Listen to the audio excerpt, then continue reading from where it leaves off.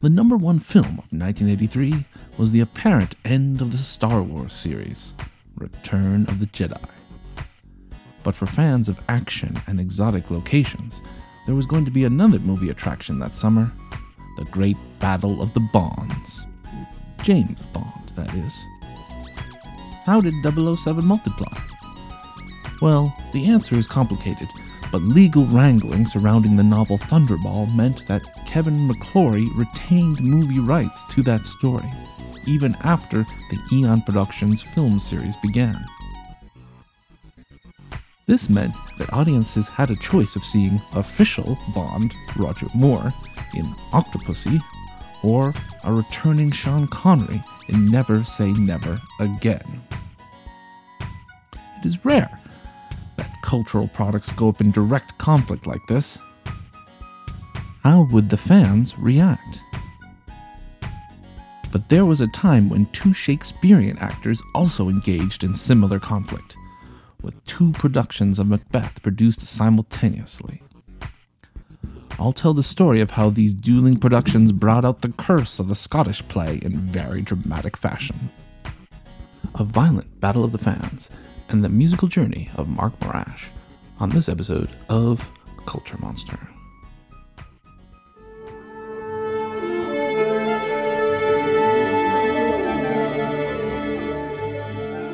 Hello everyone, I'm Jonathan Gressel, and welcome to Culture Monster, the podcast where I devour the arts. Hindsight is 20/20, they say, and as we move into a new year, the podcast continues. The first episodes have been focused on music and conducting and Beethoven, and there will be a few more of those. But the Sea Monster is only just getting started, and I plan on covering many more forms of art and culture before the year is through. For today's episode, it is especially gratifying to speak to Mark Morash, who is the new leader of the Calgary Opera. His career has been very successful in Canada and elsewhere, and he was happy to speak on many topics. But first, the Culture Monster Bite of the Day. This is where I recommend something I have been devouring recently. This episode's bite involves a special way to experience Shakespeare.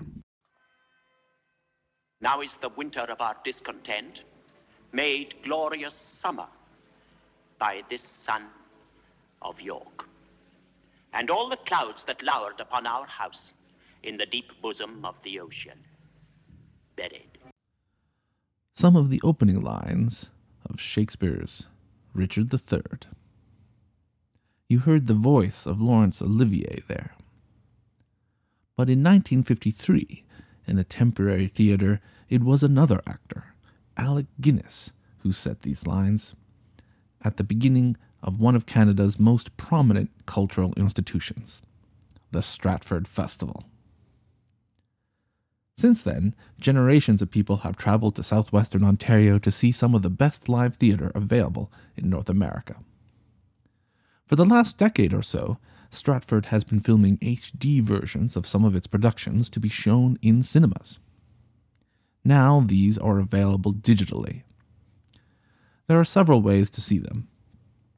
CBC Gem has made a selection of these films available for free.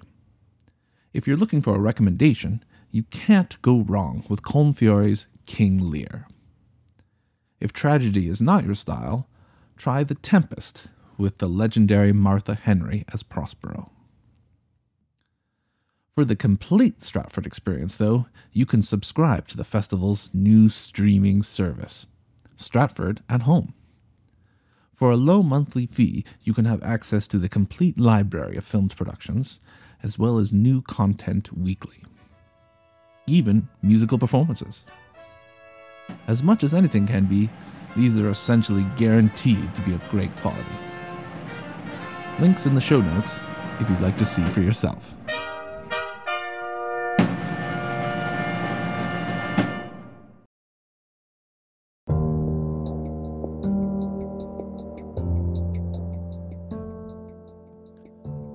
We we tend to think of our current entertainment era as one that emphasizes the power of fandom. Fans put themselves in groups with names like the Bayhive, the Cumber Collective, the Beliebers. And there are Twitter armies that can leap into action if the object of their affection is slighted or attacked. Sometimes this can lead to troubling real-life consequences. But it really isn't anything new. Beatlemania was preceded by Listomania. Music lovers once talked about how Paganini must have sold his soul to the devil to play the violin the way he did. But could the plays of William Shakespeare inspire such dramatic reactions? It turns out the Bard of Avon's work played a part in a violent incident that ended up with the deaths of more than 24 people. While the causes took some time to build, it all came to a head May 10th, 1849, at the Astor Place Opera House in New York City. By the 1840s, the theater was slowly ascending from its low reputation, but was still often a rough place. Edwin Forrest, one of our two protagonists, knew that well, having started his career touring the smaller towns and cities of the country. His first successes were in so-called minstrel shows, where he would often perform in blackface. He wanted more than that, however, and started to have success as a leading man of the legitimate stage, in plays by Shakespeare and others. At the height of his career, he held his own American playwriting contest to give himself more interesting parts to play. He even toured Britain and came back to America with positive reviews, and a wife. Forrest was known for his physical and vigorous performances, sometimes called a more American style of performance. This was in great contrast to the more mental and genteel performances of his British rival, William Macready. Macready was known for his enunciation and had much success in Britain. Charles Dickens was one of his many fans. He even toured the USA successfully. I should point out at this point that while many actors and directors in New York and the other large cities were British, that didn't mean that Shakespeare was thought of as an especially British phenomenon. Many Americans, even those with only moderate schooling, had read some of Shakespeare's work or had memorized famous speeches. During the gold rush of '49, for example, prospectors were known to put on group readings of favorite plays. Now back to our story. The trouble all seems to start in 1845, when Forrest goes on a second tour of Britain.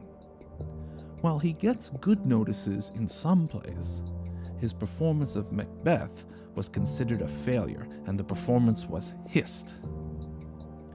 Forrest was furious, and he was sure this was planned by Macready because of professional jealousy. Forrest went to the next performance of Macready's he could find and publicly and loudly hissed his rival, causing an uproar in the newspapers. Fast forward to the fall of 1848. Charles Macready decides to go on a second tour of the US. But this time, his reviews are much less positive than before, partly because of an increasing anti-British sentiment, but also the result of Forrest's increasingly public campaign against him. It seems Forrest just could not bear the success of Macready, and when his arrival announced dates in Philadelphia, where Forrest lived, he announced he would play the same days to prove his superiority. Forrest kept up the pressure for months, and when Macready came to New York, Forrest made sure he would do his own Macbeth at the same time. The newspaper trade loved all of this, of course, and many tickets were sold to both productions.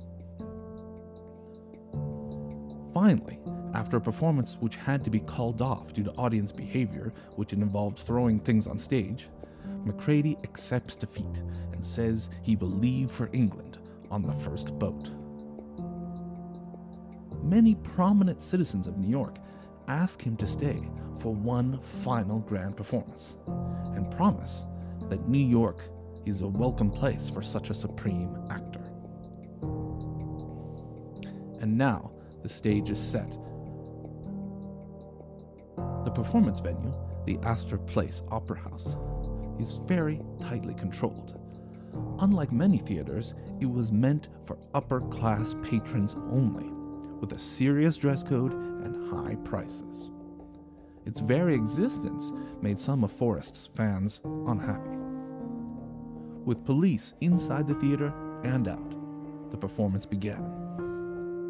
Thousands of people soon arrived outside, but could not find their way into the locked building. Soon they started throwing rocks and even the paving stones from the streets into the windows. Soon they started throwing rocks and even the paving stones from the streets into the windows. Authorities asked for help from 350 members of the 7th Regiment, which included mounted troops. After being jostled around and some injuries, the soldiers shot above the crowd. This probably just injured people in the rear who were likely bystanders. Then, the soldiers fired directly into the crowd right in front of them. When it was all over, between 22 and 31 people were dead and over 45 wounded. The police later said 50 officers were also injured. Many were so horrified they called for a protest the next day, which also turned violent. In a parallel with more recent events, the city's elite congratulated themselves immensely on the strong action against the so-called radicals. Even so, the theater was soon dubbed Disaster Place in vaudeville and comedy acts, and closed not long after. The Astor Place riot was a clear example of the increasing stratification in New York society.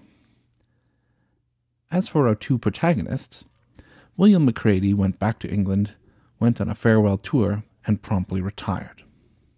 Edwin Forrest was soon involved in a contested divorce, which involved multiple allegations of adultery, putting the actor in a tabloid firestorm all over again. It was years before his reputation recovered well enough to have further great success as an actor in New York. He also used his fortune to build a Forrest home for retired actors, an institution which continued on for the next 100 years. Now on to the main event of today's episode. My guest followed his muse from growing up in Eastern Canada to playing an important role at one of North America's most prominent opera companies. Our fascinating conversation touched on many topics. One highlight was his passionate words on the need to keep renewing the art form with brand new works from new composers. Stay to the end to hear his ideas for enjoying the world of opera. We started, however, with where his love of music began: Dartmouth, Nova Scotia, and a family piano. Here is my conversation with Mark Morash, the new interim music director of the Calgary Opera. Hello, Mark. Thanks for joining me. Oh, thanks for having me. You grew up in Nova Scotia. Was music a big part of your life as a kid? Oh, it sure was. I mean, I'll be quite honest. Like most kids, not a ton of opera in growing up in Nova Scotia. I always say Halifax to people, but I'm really from Dartmouth across the harbor. And so the music I heard, there was always music in my house. My mother played piano. She played piano, and there was always seemed to be sing-alongs going on in our house. And she was never held back very much by notes on the page. She played only by ear for the most part, but she played all the time. So I guess I always heard music. And on my dad's side of the family, there was His mother taught some piano, and although I never heard her play so much, but that's the way the family lore goes. So there was always music in my house, and it just seemed natural to start, poking away at the piano almost as soon as I could walk. I mean, I know, when I was 3 or 4, I was already picking out "God Save the Queen" on the piano, or some story. Maybe that was not for a few years yet. I quite forget how the fable goes, but there was, yeah. So I mean, there was always music for me. Maybe not classical music in the beginning, but that sort of was the avenue that I sort of got into before too long. What I heard first was Gaslight era songs like "Let Me Call You Sweetheart" and "Don't Sit Under the Apple Tree" and songs like that. I mean, that's the kind of songs that I would hear my mother play, and so you just kind of learned those and would emulate, I suppose.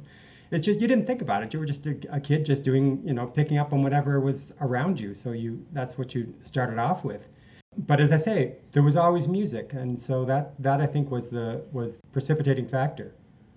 And so you started piano then pretty young. Was piano like a really big part of your childhood, or were you, skipping practicing to go play soccer, or yeah? How much? Well, let me see. So how obsessed were you? It's truth-telling time now, I suppose. I played a lot. I played the piano a lot. I probably didn't practice as much as I should have, but I certainly played the piano a lot. If I wasn't practicing, I mean, I usually left that for a few days before my lesson to actually get down to practicing. But I bet you I probably was playing the piano, at least a couple hours a day from quite a young age, just playing for my own pleasure. Yeah, that was a lot what I did. I mean, and also in elementary school, we had the option to take violin, and so I started violin when I was 8 and played that as well, and continued that till I was finished out. Well, first year of college, I guess, is when I finally really stopped with violin. But so there was always musical activities, or there was choir at the church, or there was always musical activities going on. And so was it around the time that you were in high school when you were introduced to more classical music? And was it through those lessons or through records? I was taking, so I mean, obviously my lessons, I maybe started taking piano lessons when I was 7. And so did that until, did that all the way through my graduate school to take lessons. But that was always classical repertoire. My first teacher was sort of clever enough to always make part of every lesson. She said, okay, so I need you to just prepare some new song by ear. That's, she knew that I sort of had a propensity to be able to play by ear, and so I think she quietly wanted me to not lose that, even though she was focused on classical. So I had my Beethoven sonatas, and I had whatever was going up in the Royal Conservatory grade books. Certainly that was the work in Bach preludes and fugues and all those things. You studied all those, but she always wanted me to bring in something that was something my own confection, something that I would own. And it's a skill that I always appreciated. I mean, actually in a huge way, that she always was encouraging me to continue to listen and to play things out of my own, out of my own head, and think about how I heard things and try and recreate that at the piano. So there was lots of classical music coming along. As I say, I had lots of classical repertoire in my lessons, and I loved it. I loved the classical music. It was not like I had to be dragged to that repertoire. I completely adored it. I did that, and then with the violin as well. That was mostly just in public school till I was about, I guess about 13 or 14 years old, and then my violin teacher, who was had to escape from Czechoslovakia, and he was teaching in the school system, and that's the job that he wound up with when he came to Canada. So he's a very, very fine violinist, and teaching all of us ne'er-do-wells in public school. But I guess I probably had a little bit more on the beam for classical music than most of them, and somehow he directed me into the provincial youth orchestra that was auditioning for string positions. And so, even though I wasn't, to be honest, I never practiced the violin. I mean, honest to God, I might have practiced 5 hours in my life. But because I sort of got it, I was able to cope quite well. And when I got to youth orchestra and heard, that was the first time when I was, I guess 14 years old, I think, the first time I heard a symphonic orchestra, and that was like you have got to be kidding. This is the most fantastic thing in the whole frigging world. I mean, to hear all those sounds, and I mean, this was a mix of high school kids and college level players, and some of those brass players, college level brass players would come in, and it just blew my socks off. I mean, this was the most wonderful thing to be playing with a symphony orchestra, and I think in many ways that was one of the formative things that sort of solidified all the sounds of classical music in my head, that it's like this is kind of like so much the sound of my what speaks to me, that's where I sort of found that sound, and I became so much more interested in everything that classical music could be. Like a lot of people also, I had my high school music teacher. I was involved in the choir program in high school, and by the time I was in high school in Dartmouth, I think I played for every choir in the city. So my high school music teacher was one of the big people who was interested in kind of getting me to pursue classical music. And at that time, I didn't know if I wanted to do it for a career. I was interested in languages, and he said, well, I don't care what you do, but you have to go to Mount Allison University, which is where he had gone. And he said, you need to study with this person. And so anyway, so I said, well, I don't think I'm going to do music. So I applied to Mount Allison for a BA for a language major, and wrote them a letter and said, I want to also be able to take piano as an elective. So they wrote back and they said, you're into the BA program, no issue, and we want to offer you a scholarship, but we're not a big enough school to be able to allow you to take piano for credit, so that won't be possible. So because of that, I thought, well, I'm not really ready to stop piano just yet, so I'll do music for 1 year and I'll hate it, and then that'll be it, and I'll just hang it all up. But after about 3 days at Mount Allison, truly about 3 days, suddenly I got hooked up with the first really classical singer that I had really seriously worked with.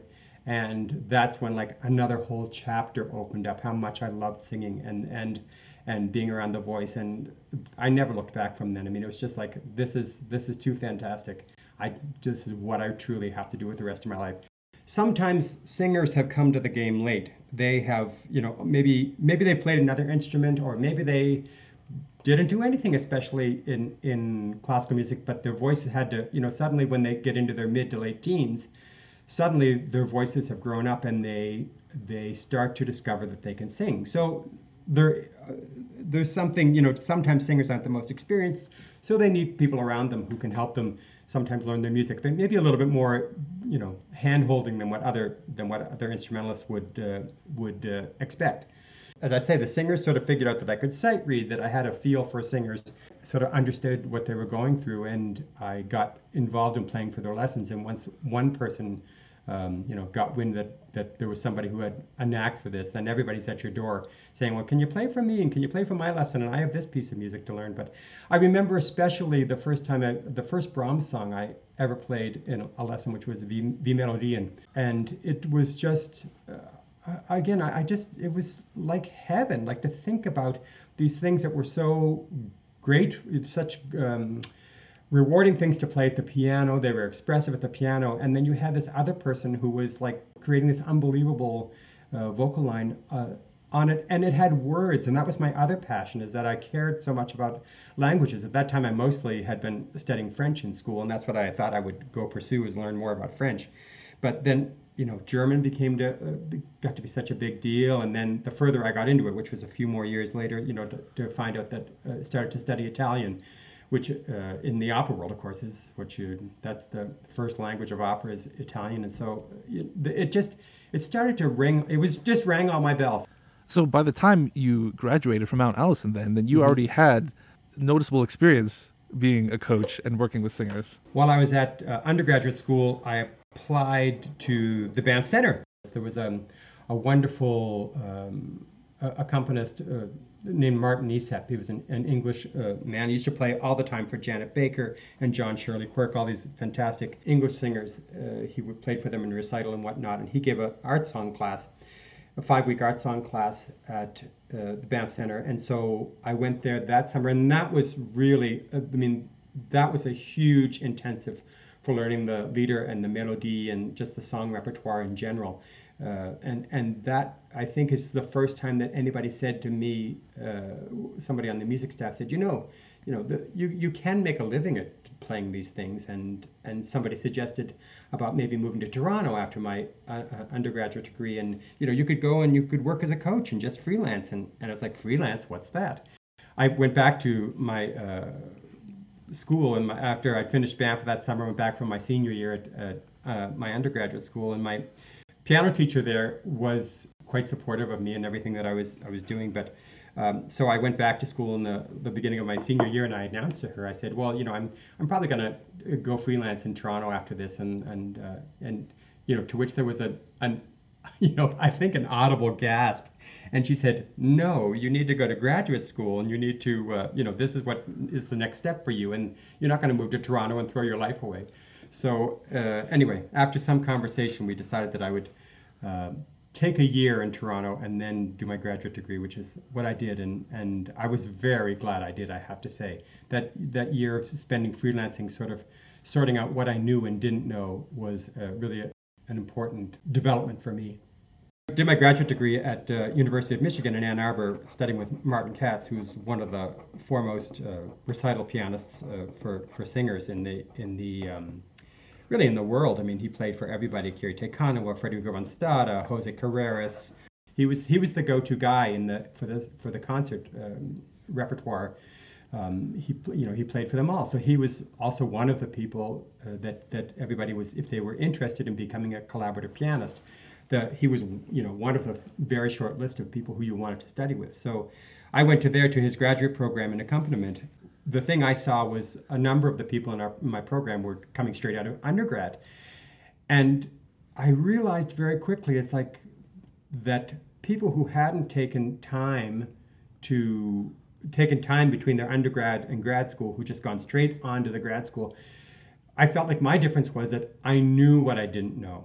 I was desperate for the information because I knew how little I really knew, that there was so much more that you had to absorb before you could really go out and be competitive in the field and feel like and be qualified to do what it was you were saying you would do professionally, I suppose.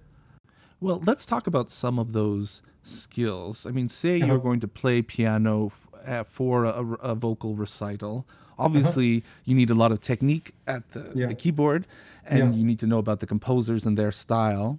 But what else? Knowing singers. I mean, I think that's one of the big deals, that there's a lot of very fantastic pianists who just, I mean, it's exposure, I mean, like if you've never worked with singers and you don't know what it is about their phrasing, and not only their voices, I mean, about their psyches and that kind of thing, about how they're going to react when they get anxious, because their instruments are so closely connected to anxiety, whatever's going on in the world. The things can change on a dime, and you have to, maybe the piece has to go a little faster. Maybe you can, maybe when they are in a performance, suddenly you can tell that this phrase is not going to go at all like we discussed. Our nice theoretical discussion of how this phrase might go when we're in the practice room and there's no pressure on, and everybody thinks, oh yeah, I can sing that phrase for 25 seconds, no worries. And you could just feel when they are out of gas and that the phrasing is going to have to change, and it's going to be different choices on the fly. Those kinds of things you have to know about, and in terms of preparing them, understanding the language and understanding the poetry, and making sense of understanding where the composer came from. I mean, that's true in all stripes of music, I think, is that you spend a lot of time thinking, what did the composer mean? Why did he write it like this? What does that mean? Is this important? Or was this just, he had to put something on the page at that particular place, and he put that note down just because he wanted the arpeggios to keep on going or something like that? You're always examining the music. When you're training to be a pianist, your soundscape is your own. You are the entire world as a pianist. You get, you play Beethoven sonatas or something like that, and you're the melody, you're the harmony, you're the rhythmic engine. You are everything right there. And so you are self-contained. And then when you go to play for somebody else, though, there's an element of surrender, because often you're not the primary melody anymore. And then you have to your awareness opens up. You have to sort of think about, how am I part of this music, rather than how am I being 100% responsible for the music. You're only part of the decision making. And that, to an extent, is also true for the opera conductor, in that the symphonic conductor is usually considered, the king of the domain, but an opera conductor has to wrangle many different competing. Yeah. Well, I think that the difference for an opera conductor, I think, is that there's a great deal more accompanying in the opera world, I think, than is in the everyday life of a symphony orchestra. For instance, I mean, like, obviously in the opera world, you're always going to have a singer. You're always going to have a singer. And a lot of those same peccadillos of a singer are going to happen when you're performing, in the opera. They're on stage. I have so much respect for singers. Their job is so complicated. Not only are they singing this intensely, highly evolved, complicated music, their execution of singing is more of a physical act than any other musician I can think of. Singers are making these sounds. I mean, if you've ever tried to squeak out a high note or a loud note or anything, you know how much physical force that takes. There's so much energy involved. It's such a physical activity for them. So things go wrong. You lay the groundwork, and then you just go into the performance, and you have to see what happens. You know kind of what tempos you think you want to take, and again what phrasing you've practiced and all that kind of thing. But the singers are always going to be there are always going to be moments of inspiration in a performance that you want to make sure that you're there for. You don't want to get in their way, and sometimes they need your help. He's got to have a sense of what the singer needs. There's a huge trust factor in the opera world, and again, it does come down to singing and how well you know singers and what they need. The thing about a conductor is a conductor makes no noise. You have to be thankful for so many forces that you're being given the privilege of leading when you're conducting. But as I say, you make no noise of your own, so it's also possible to cheat as a conductor, and I think I think singers sense that more than anybody. They know when a conductor's breathing with them and feeling the phrases with them, and when they're being helped out, and when a conductor just doesn't know what to do to make the performance better for them. How did you make the leap from being at the University of Michigan to the professional world? So when I came out of Michigan, I took an apprenticeship with the Canadian Opera Company as an apprentice pianist in their ensemble there. I was actually in the ensemble for 2 years, and then after that I was I was freelancing, but I was about half of the year working for Canadian Opera Company on the music staff there, doing various things. I was a rehearsal pianist. I would be assistant conductor. I was doing chorus mastering by the time I finished it at Canadian Opera. And so I worked there for close to 10 years, but I was always involved in young artist training from the very beginning. I always wound up sort of finding myself with these, summer programs and that kind of thing, where I'd be involved in training upcoming singers. After a while, after a certain number of years, I had sort of gained some notoriety in that, both in Canada and in the U.S., because I was able to go back and work at some festivals in the USA and all that kind of thing, and had gone back to Banff to work in Banff. And I myself, when I was in my graduate degree, had done the program at San Francisco Opera called the Maryland Opera Program, which was at that time a 10-week training program. Then we put on 2 operas, and then did a big final concert in the Opera House at San Francisco Opera. So being at the Maryland program was the first time that I really had intensively worked on opera, and I was there as a student. This was, as I say, during my graduate years, and it was there that I thought, well, opera has to be my life. So that's why when I was in my second year of my graduate degree, I applied for the position at Canadian Opera in the ensemble. But anyway, I circled back on the San Francisco story to say, in the fall of '97, I had been in Toronto probably about 10 years, and I got a call from San Francisco Opera. Was I interested in coming down and interviewing for a position with the Opera Center in their young artist division? Anyway, lo and behold, they offered me the position, and before I went and started it, I actually got another phone call from San Francisco Opera, and they said, actually, the person in the position you would have reported to is just resigned. So do you want that job instead? So I had a promotion before I ever actually went to the job at San Francisco. But anyway, I went to San Francisco, and I was there. I just finished working there actually this year. A lady who I worked with in our Opera Center department, Sherry Greenewald, retired this year, and it was the time for me to move on. So I spent 22 years down there with the Merrill program and with the San Francisco Opera Center with the Adler Fellows, and it was an endlessly rewarding time for me. I enjoy helping young singers so much, and it was I got to do so many things that were fascinating for me. I really got to get my conducting launched in a serious way through working with the Opera Center. And when you're running a place, you get to make opportunities for yourself, and so I took full advantage of that. I mean, to clarify, the San Francisco Opera is one of the most well-esteemed companies in the continent. Yeah, and I have to say that the programs at San Francisco Opera Center, I mean, Merrill program really was the pioneer of almost all young artist training as we know it. They were the people who started up with the idea of why don't we bring people here for a concentrated amount of time and let them work with professionals in the field and have hands-on experience, and we'll put on performances with them. I mean, that San Francisco started doing it when it hadn't occurred to other opera companies to do this. So they truly were the pioneers.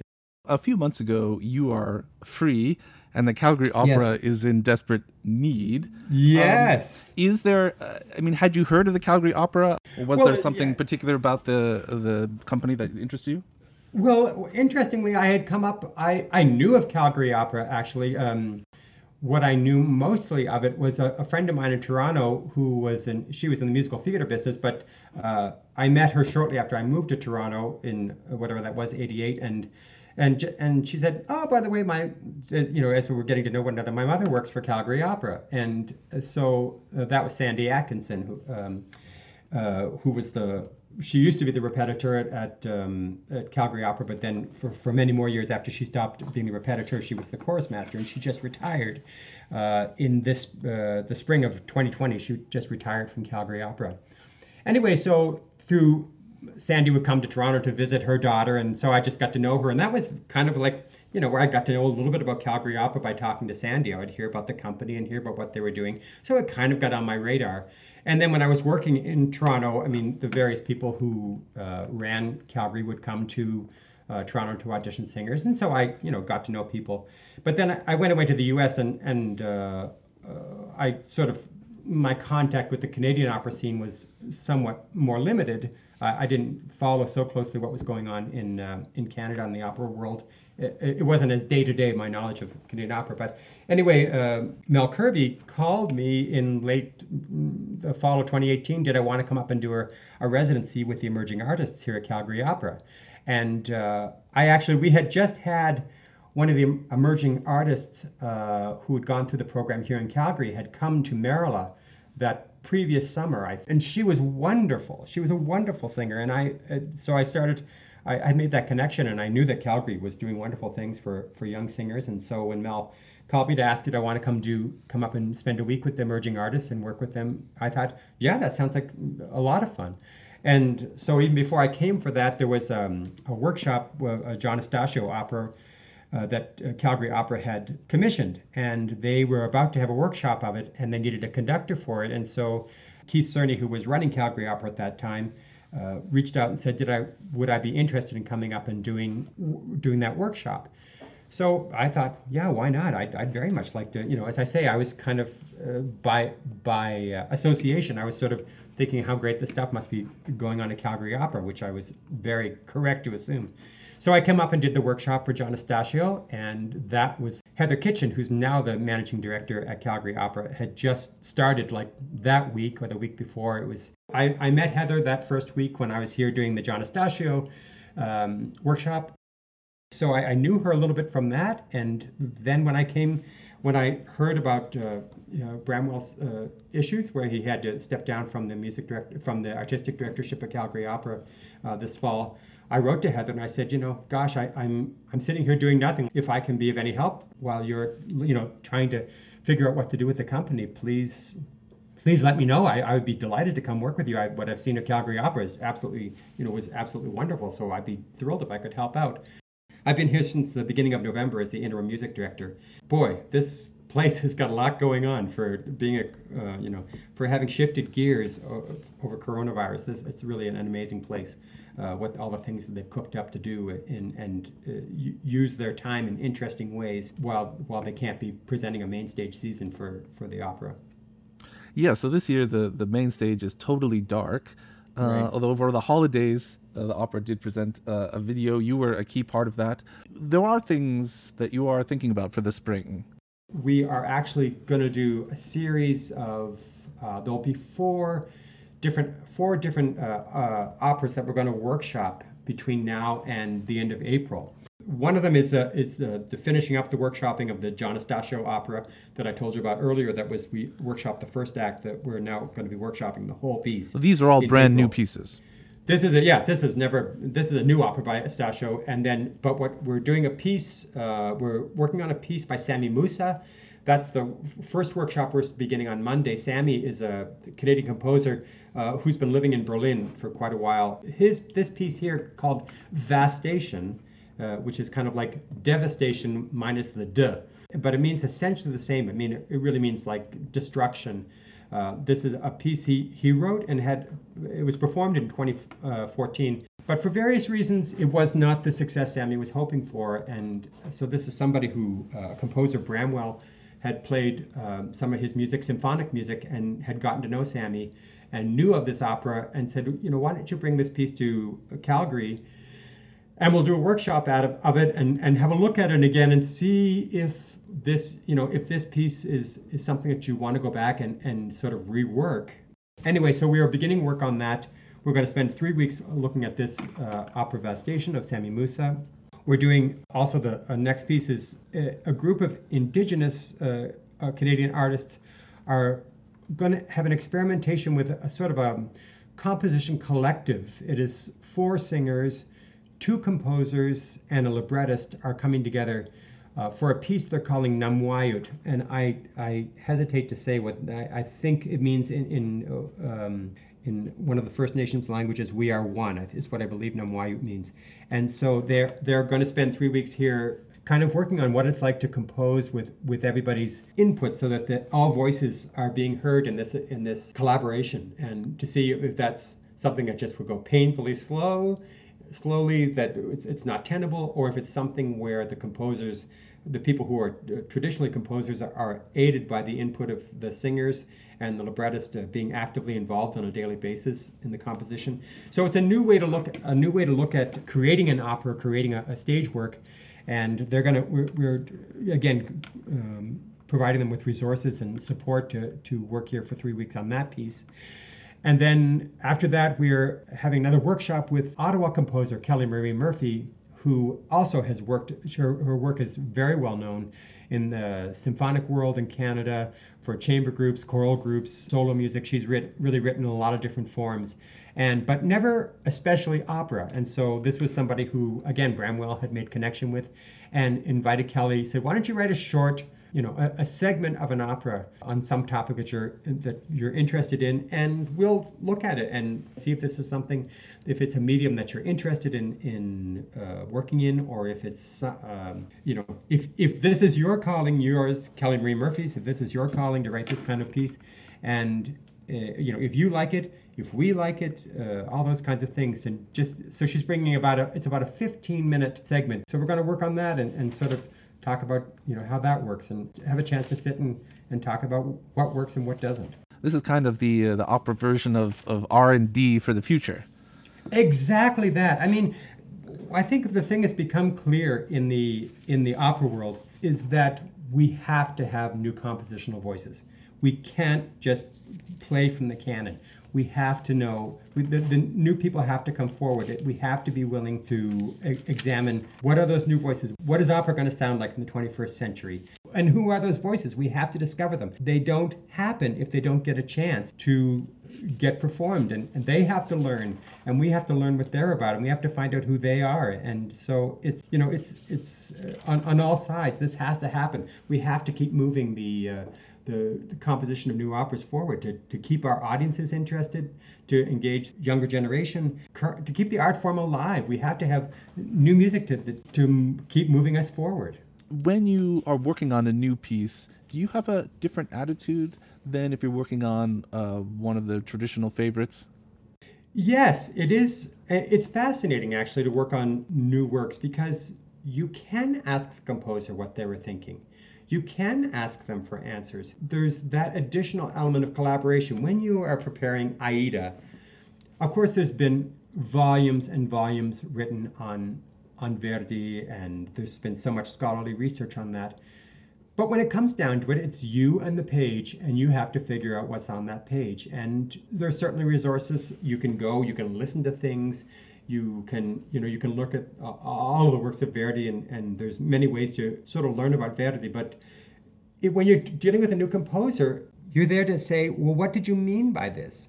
And why did you write this? And could it be something else? Or if it can't be something else, why does it have to be this? What inspires you to write that? And all kinds of fascinating questions that you understand, and you're empowered by the knowledge of what the creation is about. I mean, it's really a fascinating world to hear from the composer, to hear what it is they want, and then to hear them talk. Often if they'll coach their own music, you sort of see it's a lesson in kind of what interests them. What do they care about? Do they care about that you get that 8th followed by 16th followed by dotted 8th, correct? Is that what's important? Is it the rhythm that's important? Is it the spirit of the whole phrase that's important? What is it? What's the driving force for them? It's, I think, truly liberating to have that opportunity to hear them and understand what they want from the music. I'm guessing that when you talked about the absolute need for new operas and new voices, you didn't mean that we should just dump Verdi, just that you sort of rebalance the way we think of this. Is that, right now it's sort of 99% old, 1% new. Well, you say that, and that's true to a certain point, but I'll tell you the pendulum has most certainly shifted. I mean, there's almost no opera company on this continent that I can think of that does not have a new opera in their hopper somewhere. That they're, if you went back, say 25 years, a major opera company might put on a new commission once every 10 years. And now if you don't have a commission going on, that you're putting something new up probably every 2 years, whether it's on your main stage, whether it's in a secondary smaller venue where there's sort of less financial stake. It is the way the business operates now. You have to be investing in new opera. It's what is really one of the driving forces of a company. I mean, the staples, of course, are Verdi, Puccini, and those are never going to go away as long as opera exists. Those guys, and nor would we want them to go away. I mean, there's so much fantastic music and fantastic music for voices in there. We'd never want them to go away, or certainly I wouldn't.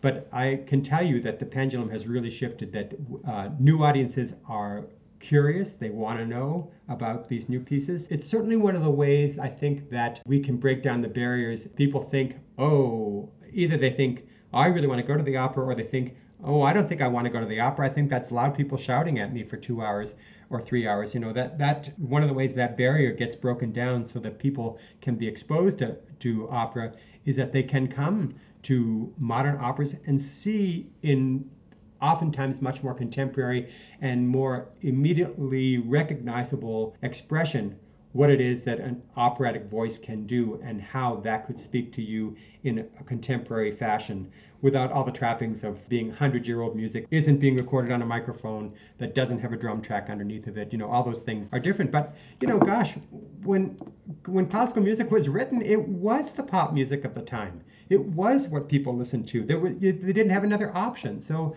I think it behooves us to make a connection with contemporary audiences, to say, we love this kind of music, and you can love it too, if we can just find out how it connects to you. So are there 1 or 2 or 3 somewhat recent works that have a particularly interest you that you would recommend for people to check out? Jake Heggie is one of the most well-known American composers, and his opera Dead Man Walking, which is the same as many people will have seen the movie of Dead Man Walking, is an absolute masterpiece. I mean, it's been played really all around the world. It is so moving. this Dead Man Walking was kind of Jake's debut. He had been he was a composer, but he was working in the PR department at San Francisco Opera, and Lotfi Mansouri sort of plucked him out of obscurity. He knew about Jake, and he had heard some of the songs that he had written, and Lotfi, being quite a showman and always willing to take a risk, said, "I'm going to have you write an opera." And so he put Jake together with Terrence McNally, American playwright. He put Terrence to write the libretto. And Jake then went ahead to write the opera of Dead Men Walking. And I had tickets for a performance, and it would all sort of happen, and it wasn't super on my radar that this was transpiring at the time. And I went in and I got a seat, I think maybe in the second row or something. The box office gave me like if they had an empty seat close down, they would always put the staff as close down as they could. And I saw the show from the second row, and I couldn't believe it. It was just, it's a powerful story anyway, but Jake's music was so evocative and just really added a whole other level to it. There's some operas that don't, if the story is strong, sometimes the music can sort of get in the way and not add anything to it. But it was Jake's setting of the Dead Men Walking story was just brilliant. It is really one of the great operas of current times, and an opera that I think anybody would really be drawn to. And another piece I've been around that I adore is Streetcar Named Desire by Andre Previn, which I've conducted a few times. And there's another example of somebody taking what's already a great story, but adding another level of, the music really adds another level of information about these characters and expression. And there's so much that's sort of New Orleans jazz inflected in the music, and the characters are just infinitely interesting. Andre did a really beautiful job with that. And then there are some new operas which I haven't heard yet, which I'm very curious to hear. There's an opera called As One, which is about somebody who makes a gender change. I think Laura Kaminsky, I think, is the composer of that, if I have that right. Again, it's an opera that's really getting a lot of playtime. I know it's supposed to be a very touching score. It's a piece that, again, I'm really looking forward to seeing and hearing for the first time whenever I get a chance. I think that's the direction that a lot of the contemporary pieces that are being written are taking. They're taking stories that people can identify with that are really about the current times. Well, we're almost out of time. So finally, if you run into someone and they say to you, I'm not so sure about opera. Is this really something I should interest myself in? What do you tell them? I think what's compelling for me, and what I've seen repeatedly, I used to do, when my kids were going through public school, there was a foundation to help fund the schools, and I used to do a house concert annually to raise money for that foundation. And so I would bring a couple singers over from San Francisco Opera, and I didn't live in San Francisco proper, I lived outside the San Francisco. And so these people were not necessarily people who would go to the opera. They were people who knew that I worked in opera, and that they were sort of interested in that, and thought that was fascinating, that I was, worked at an international opera company, that was sort of interesting to them. But maybe they didn't drive the 30 miles into San Francisco to go to the opera themselves. They, would have regular jobs. And we do maybe a 30 or 40-minute concert or something. Without fail, without exception, people hearing the human voice up close like that, pouring their soul out, and not by pouring their soul out, I don't mean they have to be loud, but just singing with that kind of vocal energy that it takes to make an operatic sound.